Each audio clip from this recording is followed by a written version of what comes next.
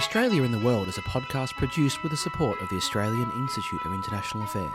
The AIIA wants Australians to know, understand and engage more in international affairs. All views expressed are solely those of the speakers themselves. Hello and welcome back to the Australia in the World podcast. As always, you're with Darren Lim from the Australian National University and Alan Gyngell, National President of the Australian Institute of International Affairs. Hi, Alan. Hi, Darren. It's Friday, the 18th of November today, and we did promise we'd be back sooner rather than later. Today, we're going to start with the G20 meeting in Indonesia, focusing, though, mostly on two big bilateral meetings conducted by President Xi Jinping, one with Australia's Prime Minister Albanese and one with President Biden. Next, we'll turn to our favourite topic on this podcast, speeches by Australian leaders, diving deep into Foreign Minister Penny Wong's Whitlam oration, and also a speech from the Deputy Prime Minister and Defence Minister Richard Marles. And we'll finish with the US midterms. But we'll start with all of the G20 leaders, except for Vladimir Putin, gathering in Bali this past week. The headlines didn't really come from the Leaders' Summit itself, though, but the side meetings. This was China's President Xi Jinping's return to the world stage after 3 years of mostly self-imposed pandemic isolation, and there was plenty to talk about.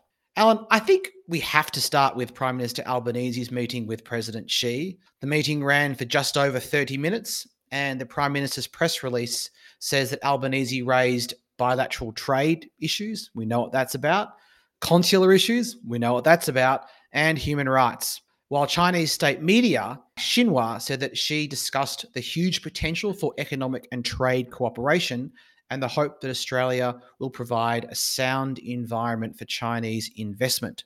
In a doorstop interview, Albanese described the discussion as warm, also using the term warm to describe how Xi spoke about his visits to Australia, including to Tasmania. According to the Prime Minister, AUKUS and the Quad were not raised.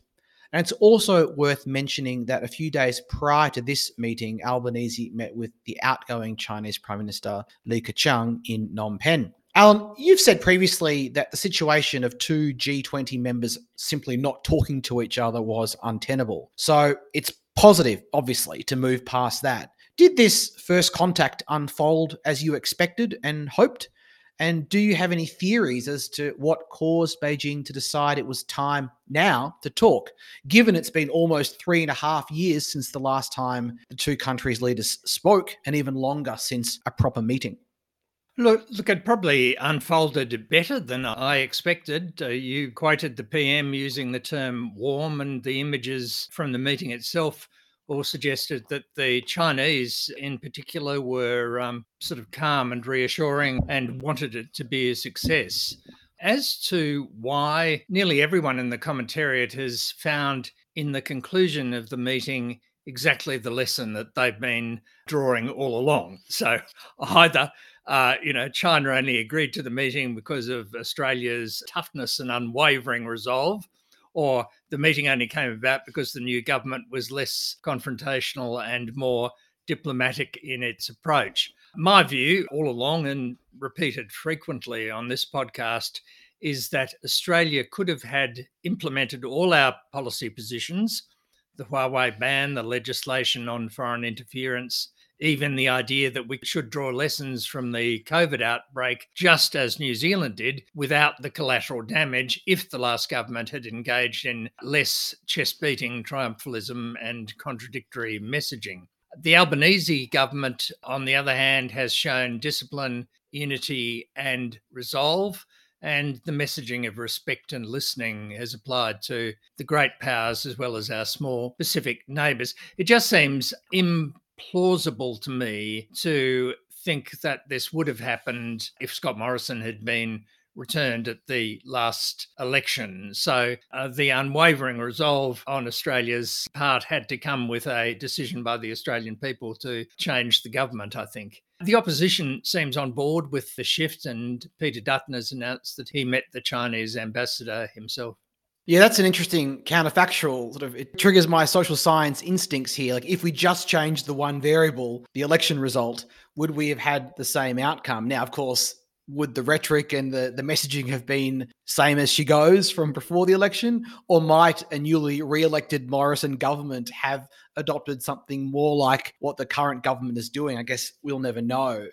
I'm fascinated, though, by this change of calculus. And in a must-read edition of his Substack newsletter From Beijing to Canberra, my ANU colleague, Ben Herskovich, pointed out just yesterday that the Chinese government does appear to have walked back from previous demands for changed behaviour from Australia as a precondition for resuming talks. And these weren't demands from before the election, they were demands made since Labor took office. Consistent with your perspective, though, Alan, I do think a major part of it has to have been specific animus towards the diplomatic style of the previous government. And conversely, a recognition of the calm and respectful tone the new government has taken. It's possible maybe that some of this animus has been transferred to the Canadians. There was this really quite remarkable video footage of Xi reprimanding Canada's Prime Minister Trudeau for leaking details of their private conversation. And a meeting with the UK Prime Minister Sunak was also cancelled, possibly because of London's increasingly hostile posture. Did you read the Xi-Trudeau exchange that way? I thought that as shirt frontings go, it was actually pretty mild and polite. Xi was obviously pissed off by Trudeau's press briefing about their meeting, and he said so.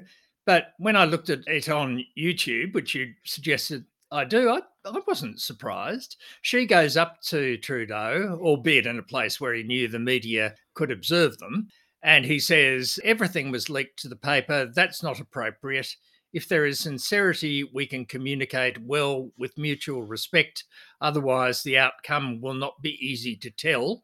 Then Trudeau makes reasonable points about Canada's free and open society and his commitment to sharing information with the Canadian people. Xi says, let's create the conditions first. He smiles, they both shake hands, and they walk away. Not one for the history books, really. Well, China Twitter certainly disagreed that we were all aflutter. And maybe that's because we know so little about Xi, the man, the individual. So this piece of footage was a rare insight. I was still struck by his body language. To me, it was more of disdain rather than simple disappointment. And apparently, people carefully listening into the audio clip could hear him say the phrase or the words, very naive, muttering to himself to a staffer as he was walking off. I also found it notable that Trudeau walked off through a doorway by himself. I've not been to many of these meetings, but when you see leaders, they're normally surrounded by a phalanx of staff who, if nothing else, tell them where to go, so they're not just standing around sort of looking awkward. Was that unusual to you? Should Trudeau have had a staff with him?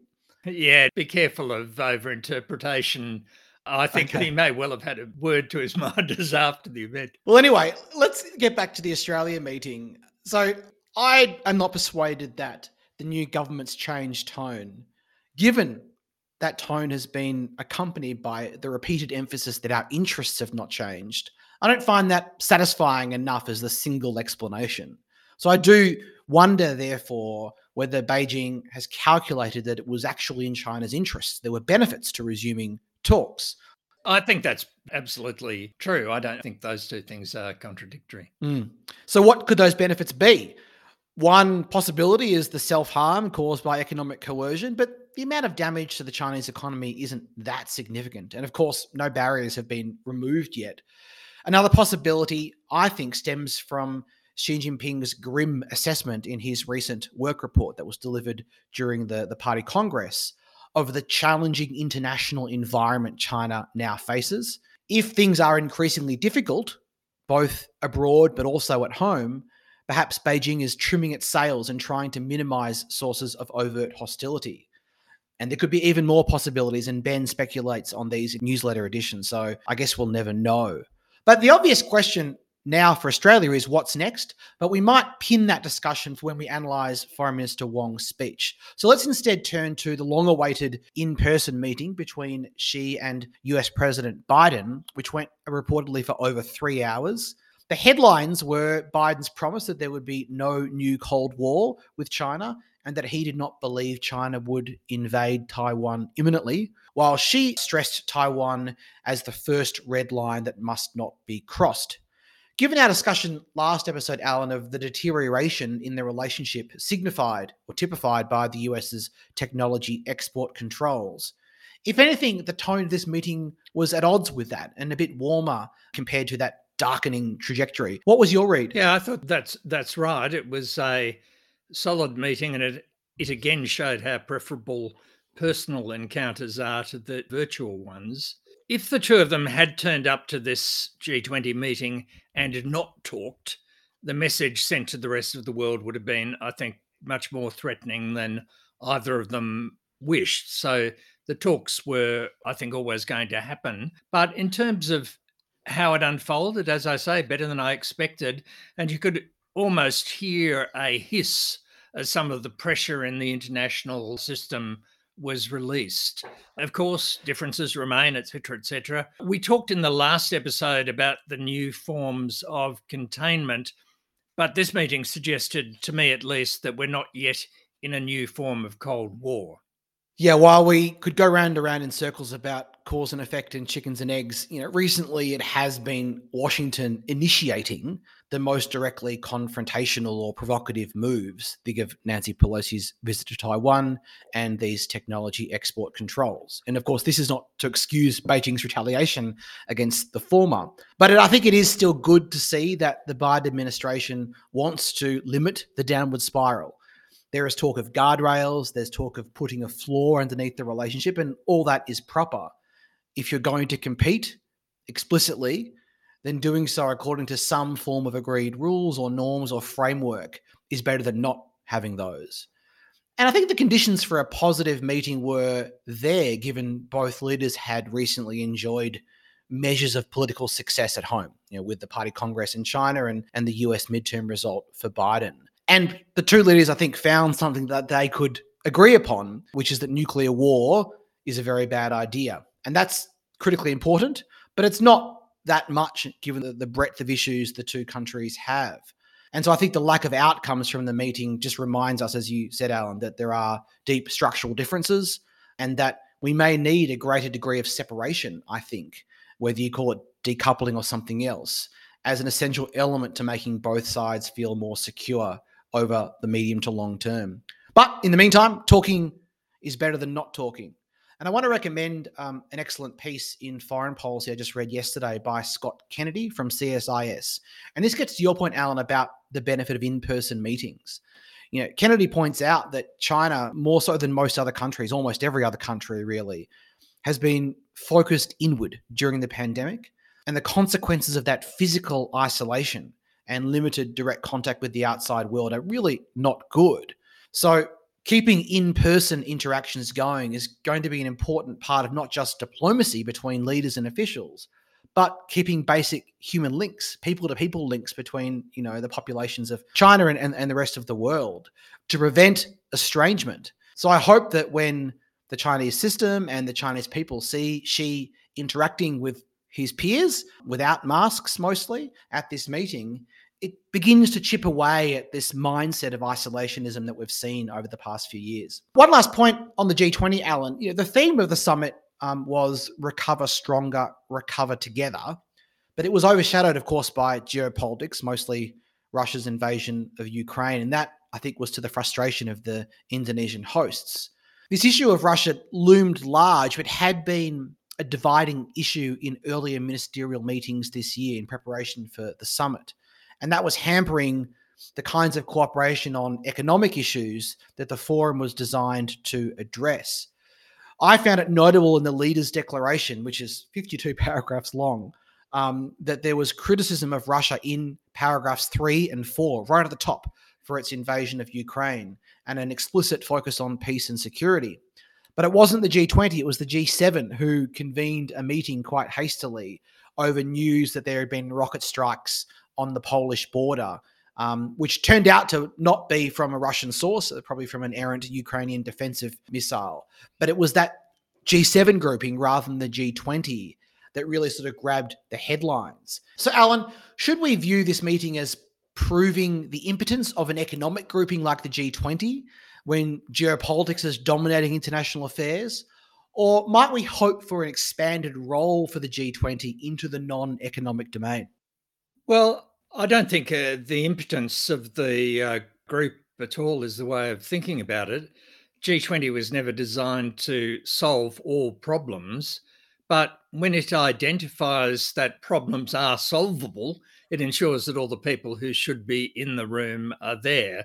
So it doesn't really matter, I think, what its formal mandate is. And we saw this, as you just noted, when the G7 NATO members had their own meeting about the situation in Poland. And from Australia's point of view, being in the room isn't something we should take for granted.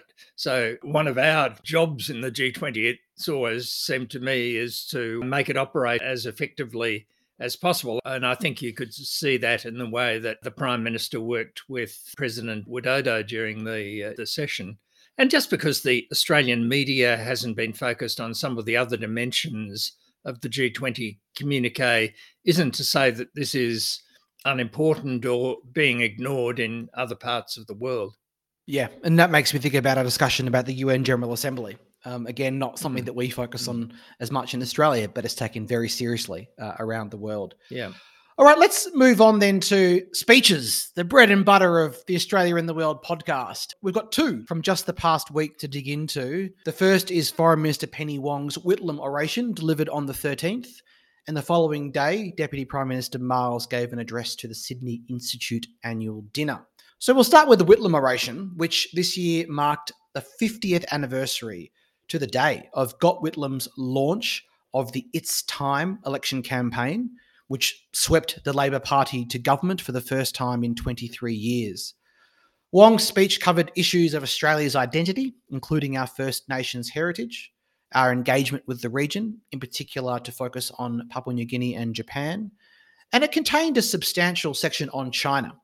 It also, I might add, cited the words of Allan Gyngell not once but twice on the topics of PNG's independence and Whitlam's foreign policy philosophy. So well done to you, Alan. But look, Alan, I'll throw to you to ask for your reactions, but can I offer this frame? We've debated previously whether a senior member of the government should give a speech on China, which you've been arguing in favour of.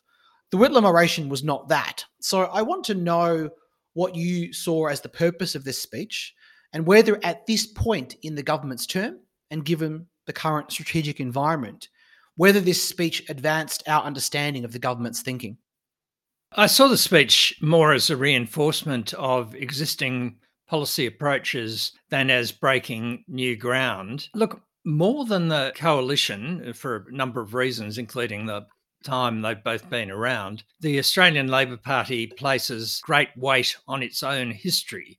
So a speech marking, as you just noted, the 50th anniversary of Gough Whitlam's triumphant election campaign leading Labor to victory after all those years in the wilderness of opposition was always going to be a big event. Penny Wong in the speech actually says this is the most hallowed anniversary for all of us in the Labor movement. So that's a big focus of the speech.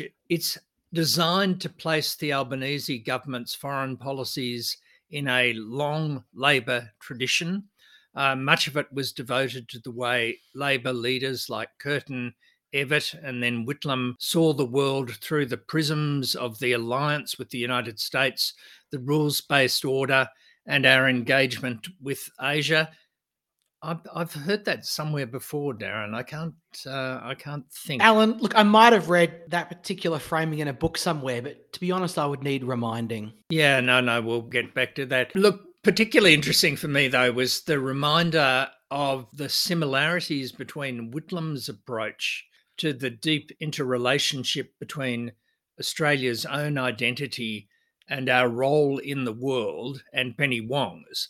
So she begins with the great words from Whitlam's opening speech in 1972, and I'm going to quote them because they are really so powerful. Whitlam said then, and this is 50 years ago, "More than any foreign aid program, more than any international obligation which we meet or forfeit, more than any part we may play in any treaty or agreement or alliance, Australia's treatment of its First Nations people will be the thing upon which the rest of the world will judge Australia and Australians, not just now, but in the greater perspective of history. Whitlam didn't actually use the word First Nations people, he said Aboriginal. Now, this links, of course, directly to the Albanese government's commitment to implement the Uluru Statement from the heart and the voice to Parliament.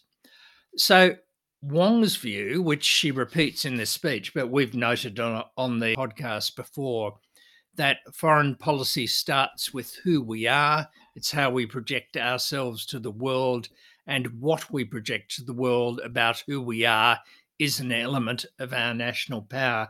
Very much echoes Whitlam's approach too. And here she is, a Malaysian-born Australian Minister for Foreign Affairs, the living embodiment of all Whitlam hoped to achieve with the abolition of the White Australia policy and his fight against racism in all its forms. Then she ends by quoting again from Whitlam's speech 50 years ago. And I'm going to, again, I don't like sort of quoting large slabs, but this is so interesting and relevant. This is what he said 50 years ago. The great powers are rethinking and remoulding their relationships and their obligations.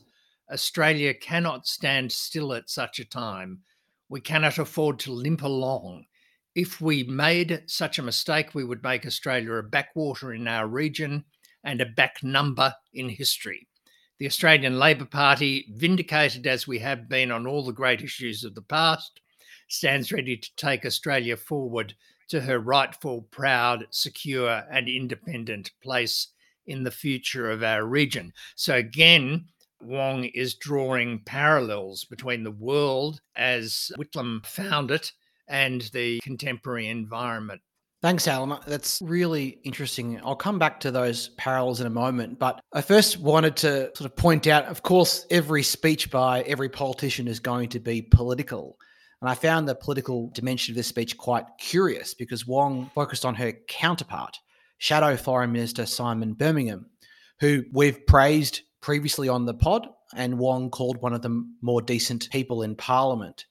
She called on him essentially to repudiate the politicisation of foreign policy that we saw from key members of the previous government, including the now opposition leader Peter Dutton, that we've talked about and criticised ourselves at the time, and that, in Wong's words, put party over country. She also said she would be inviting Birmingham and the Shadow Development Minister on her next trip to the Pacific, quote, to help elevate Pacific engagement as something that transcends the political divide.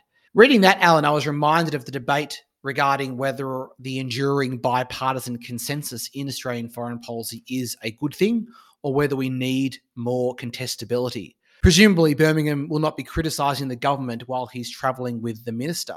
So generally, what did you make of these political dimensions to the speech? Well, that section was clearly a form of repayment to the opposition for the hammering Dutton and Morrison had given Labor over China in the pre-election period. But I have to say that if you want to return to bipartisanship on some dimensions of foreign policy, and my own position is that bipartisanship can be overvalued. I think that if we want a good foreign policy, we've got to have a democratic debate about its elements. But on some issues, obviously important, and Simon Birmingham, as you say, another South Australian for whom Wong obviously has considerable respect, is the person to help bring it about.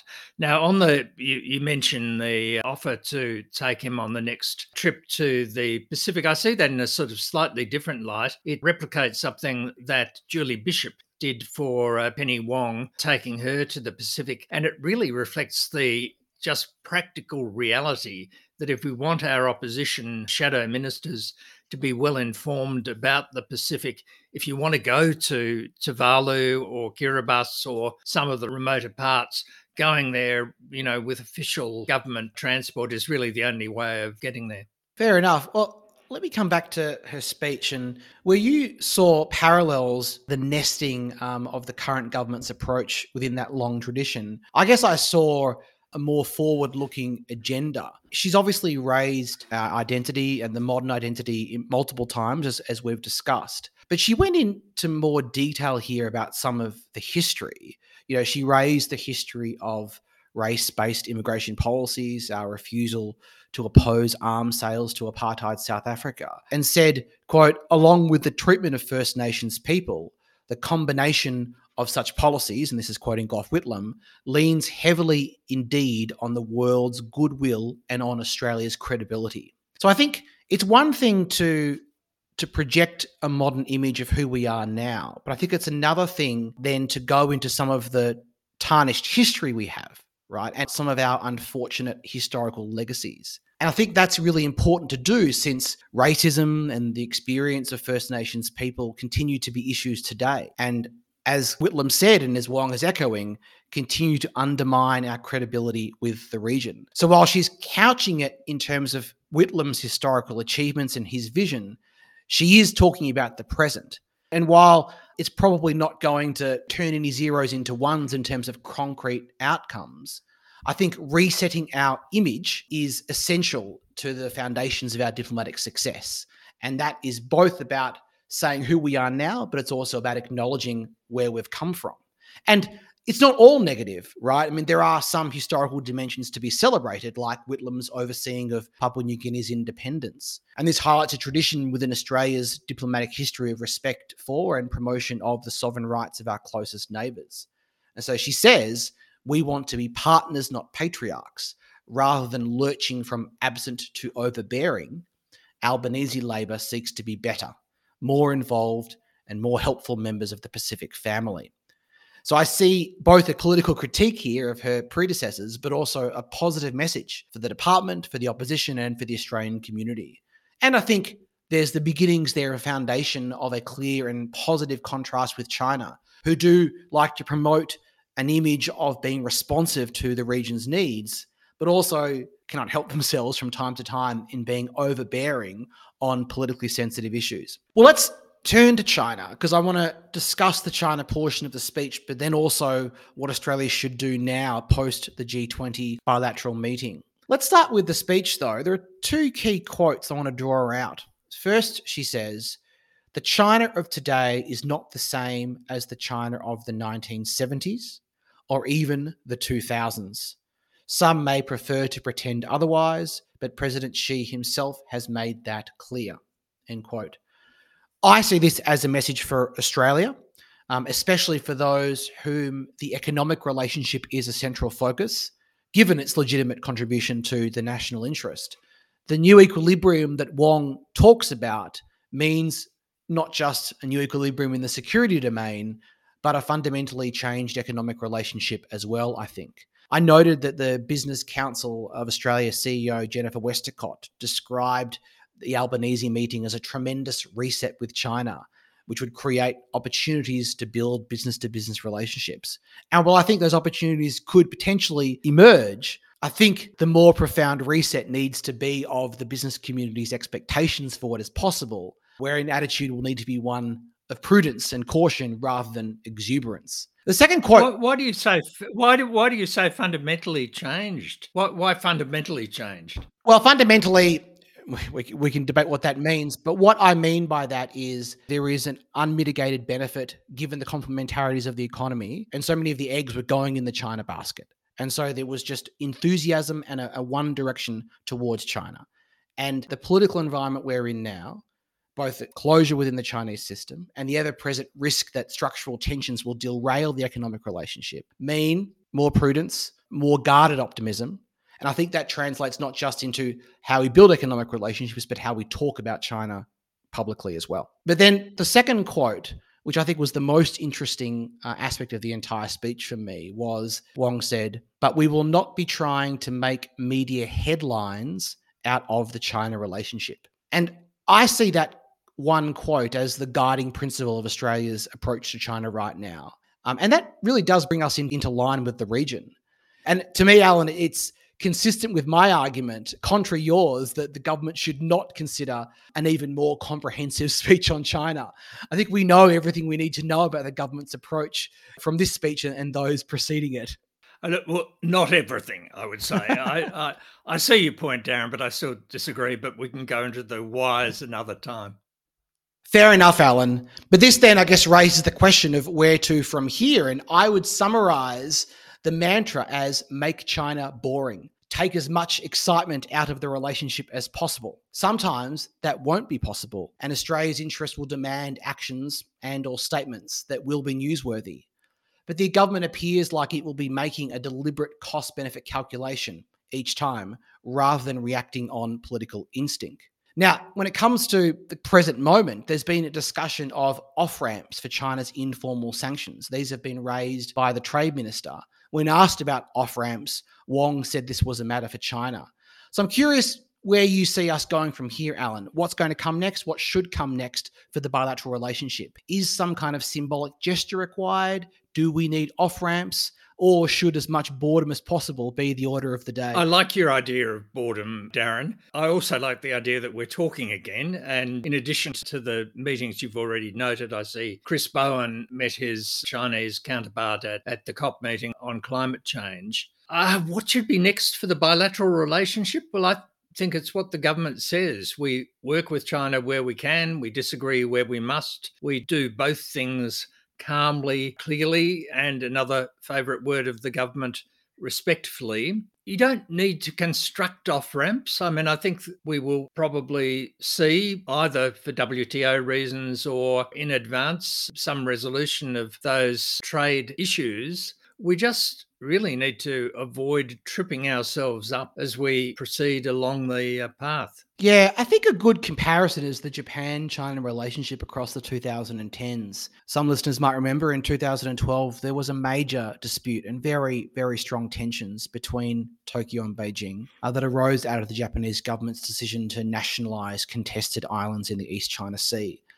There were major economic disruptions. There was really intense vitriol, especially in protests across China. Really far worse than anything Australia or Australian interests have experienced. And it took years for the relationship to get back on track. Xi Jinping took office in 2013, but would not visit Japan until 2019 for the G20. And across those 6 years, actually not that much changed structurally in their relationship. Neither country had dropped its territorial claims. And if anything, Japan's defense posture continued to shift more towards responding to a growing threat they see as being posed by China. So what actually changed probably was in Beijing's calculus, that at the time, towards the end of the decade, with President Trump in office, US-China relations were becoming more confrontational. And having equally confrontational relationships with both Washington and Tokyo was just too much of a burden. Plus, I think time dulled some of those 2012 grievances. So for Australia's point of view, Japan waited, it diversified its economy where it could, and it got on with things carefully, prudently, respectfully, but it waited until interests aligned again. Some of those economic measures just melted away over time. And I think Canberra might need to be willing to be equally patient. One last point I wanted to raise, Alan, on China. The government has clearly stated that it is trying to lower the temperature in the bilateral relationship. And so far, that's working. And as I've said, of course, from time to time, events will overwhelm that approach. But other than that, I think there's an interesting and very fraught question for the media. And not just for the media, for analysts and public commentators, including humble podcasters like us. And that is, to what extent do we have a responsibility to acknowledge and even at the margins try to work within that approach? I'm obviously not saying the government should ever tell anyone in the media what to say or think, but it's also worth noting that the media already does make judgments from time to time on what's newsworthy. They make judgments not to publish when there are national security issues or individual safety at risk.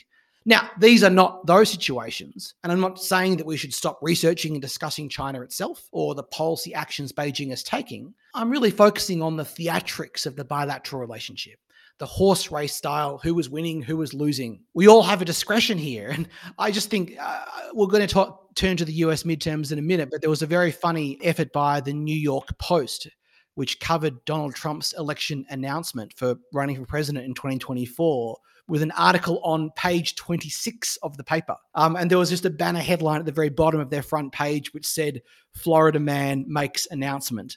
Now, that was funny and obviously had a political tone to it. But can you see what I'm grappling with here, Alan?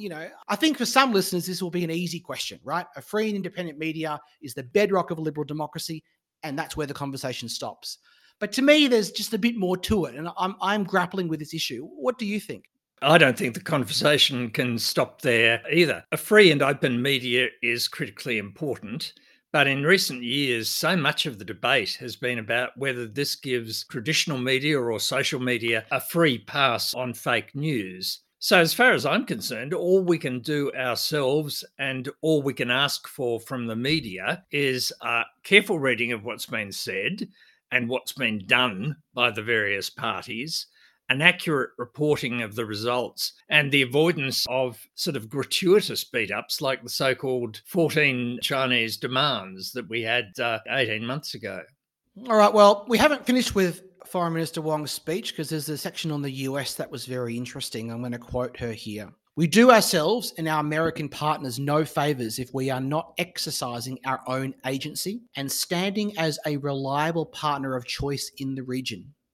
Indeed, that is the principal value we add to the alliance, and I believe it is valued as the United States seeks to re-engage and strengthen its network of allies and partners, recognizing the changing nature of its indispensable power, end quote. And it's that last line, the changing nature of its indispensable power, that jumped out at me. Because I see the foreign minister linking Australia's need to do more with, can I say, America's declining relative power and a more contested region. And she's framing that in a positive way, right? Like as Australia doing more, contributing more, which both Joe Biden and Donald Trump would agree is needed, but also providing a roadmap to the ultimate objective, which across several speeches she's defined as a new equilibrium with no country dominating, no country being dominated, and so forth. Did you see something there too, Alan?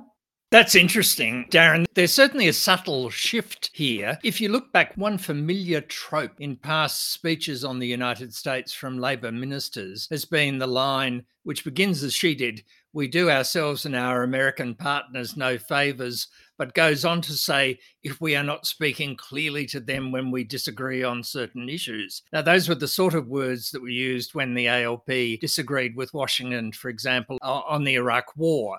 This is a much softer formulation. And you're right, indispensable power leaps out, partly because it's channeling Madeleine Albright, Bill Clinton's Secretary of State, who described the US as the indispensable nation. So, look, I'm conscious of how cautious Australian ministers are being in talking about the US these days, and I wonder if you're onto something. They're not in the business of being commentators, but as you suggest, maybe it's connected at some level to that new equilibrium and the fact that America needs more help and support from its allies these days. So it weighs differently upon us, and we think that the consequences of criticism are greater. Anyway, well, let's turn to Richard Marles's speech, which was given the following day. And look, we've been talking for a long time, so let me just summarize what were the major points for me jumped out. The first was his specific claim that a deteriorating strategic environment required a change, a recalibration of Australia's defence capabilities. Two, I saw him offer a pretty clear justification for AUKUS and nuclear submarines. Quote, providing an unmatched strategic advantage in terms of surveillance and protection of our maritime approaches. This capability will revolutionise the potency of the ADF, end quote. And he foreshadowed that there would be a concrete announcement in March of next year. He also discussed other AUKUS dimensions and the argument that greater cooperation within AUKUS actually expanded Australia's strategic space rather than limiting its autonomy. And the third major thing that jumped out was a recognition both that the defence budget will need to grow given the changing strategic environment, but with that growth would come greater scrutiny, right? And the previous approach of setting and forgetting was no longer tenable. So I think in summary, I found it quite interesting, the contrast with Wong's speech on the sources of agency. In foreign policy, it's potentially being more independent, at least in the sense of working with and cooperating with a wider range of partners, not just the United States. But in defence policy, agency comes from cooperating with our closest partners and allies. So there's a little bit of a contradiction there, but it does make sense.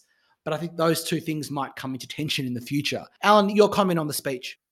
Yeah, well, again, that's an interesting comment, Darren. I thought it It was a reasonably cautious speech, but with some interesting themes in it. It spoke of the need for sober, responsible, and clear eyed statecraft to avoid war. So, in that, it was aligned with Penny Wong's. On China, it continued the careful language of the government. And interestingly, it returned to a line we've heard before from both sides of Australian politics, but not so much recently. That is, we expect China will play a more prominent role consistent with its economic and strategic weight. And that follows then we seek that China's increasing influence is exercised in a manner which reinforces the global rules-based order, though that's not defined, and promotes habits of cooperation that benefit the interests of all countries. On the alliance, again, he says the alliance builds our sovereignty and reinforces our place in the region, provided Australia is an active rather than a passive participant. And this distinction is important. So it goes again to a point you were making before, Darren. He speaks of the need to marshal all and integrate all arms of national power to achieve Australia's strategic aims. He says, gone are the days of simply paying the entry price to obtain our security guarantees from our security guarantor. The world in our region is far too precarious for that. We will have to be willing and capable to act on our own terms when we have to. Now, this is not quite the Hawke government's self-reliance within the alliance, but it is a pitch for autonomy. And finally, he talks about the ADF, as you mentioned, crucially for my portfolio. He says, this will mean ensuring that the military arm of national power is match fit. Now, if I was his speechwriter, I must say I would have chosen another image, but you know what he means. Alan, two last points from me. The first is that Miles says, quote, and so I believe the cornerstone of future Australian strategic thought will be impactful projection.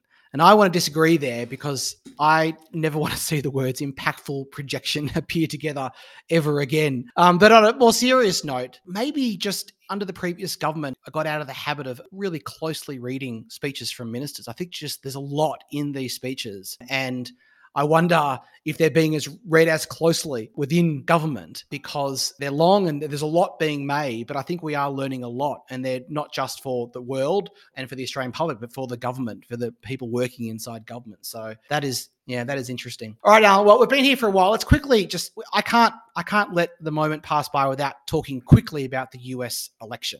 These were, as I'm sure everyone knows by now, quite surprising results, given the political headwinds the Democrats were facing. What's really important to know is that almost every hardcore, high-profile Trump supporter lost, especially in the important governorships and secretaries of state races who are going to oversee the 2024 election. In all of the major battleground states now, we do not have any election deniers who are claiming the 2020 election was stolen, who will have responsibility for overseeing 2024. And this is really good news, and I think we should take a moment to celebrate it. And it follows from the failure of Brazil's President Bolsonaro to win re-election also last month. I went back at almost 100 episodes ago, in episode 8, after Bolsonaro was first elected, I made the point that elections are designed to remove incumbents who do a bad job. And the election of individuals like Trump or Bolsonaro, who are populists with authoritarian instincts, that over the longer sweep of history, that's not a totally abnormal outcome in a democracy, because it shows from time to time there is large-scale discontentment and indeed anguish with many citizens about the status quo. So that people like this can win is a feature, not a bug of democracy. But most importantly, it's the second election that matters. Public policy is hard, and populists tend to dismiss the value of specialist expertise, which means they often make bad policy. And the question is whether political institutions can withstand that authoritarian pressure, shall we call it, and facilitate that electoral punishment. And this time around, they have. And I think, we've seen a meaningful majority of the US electorate in particular show that it's not interested in Trump's election denialism and all the craziness that accompanies his core populist message. This doesn't solve the problem of America's declining relative power. It doesn't solve the problem of how they should engage with our region. But I'm a bit optimistic. And before I give you a chance to pour some cold water, if you want to, Alan, on that, my optimism, Again, it's worth drawing a contrast with China's political system, where there are no strong, inbuilt institutional mechanisms for correction. Wild swings and indeed chaos may be a built in feature of democratic governance in the 21st century in particular. And I can see why, the Chinese Communist Party looks at that and says, no, thank you.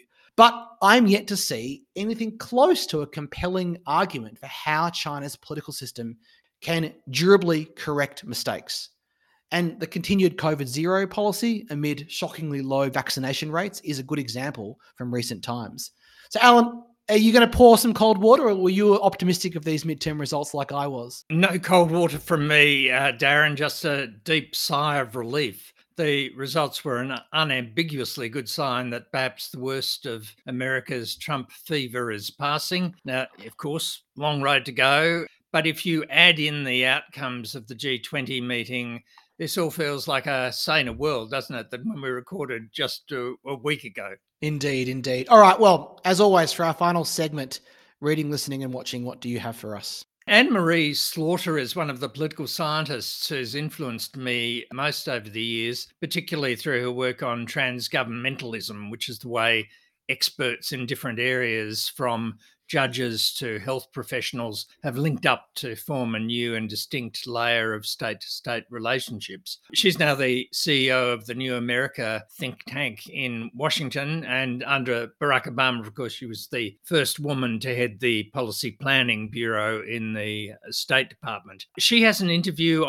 she is interviewed on the Sinica podcast this week in a broad conversation that has real relevance in the light of our earlier discussions about Biden and Xi in Bali and the US national security strategy. She's particularly interesting on the balance between global issues like climate change and geopolitics in American policy, and also on the dangers of groupthink in Washington. Anyway, we'll link to it on our show notes.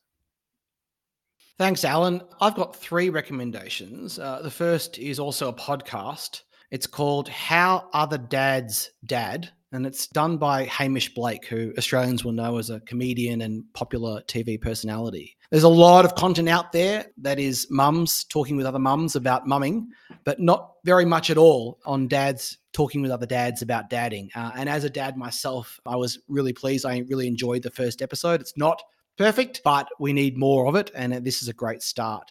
The second, a music recommendation. There's an English pop rock band called The 1975, and they've got an album just out called Being Funny in a Foreign Language. And it's very fun and easy to listen to. And it was the number 1 album in Australia, actually, in late October. But it was displaced at the end of last month. This is my third recommendation by a 30-something solo artist named Taylor Swift. You might have heard of her. In fact, I have, as you might remember, Alan, expressed my Swiftie fandom in the past. I do.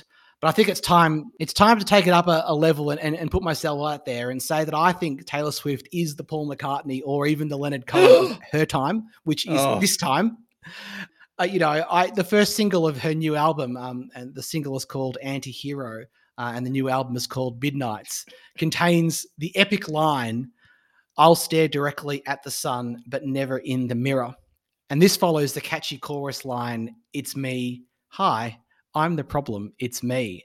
And I think it's worth reflecting on that line for all of us who are involved in the grand enterprise of international affairs, whether doing it or talking about it. But either way, it is an instant classic of a song. That is all for today's episode of Australia in the World. We thank Walter Kolnagi for research and audio editing today, and bid farewell with thanks to Artika Meki, whose time with us has come to an end. Thanks also to Rory Stenning for composing our theme music. We'll talk to you again soon.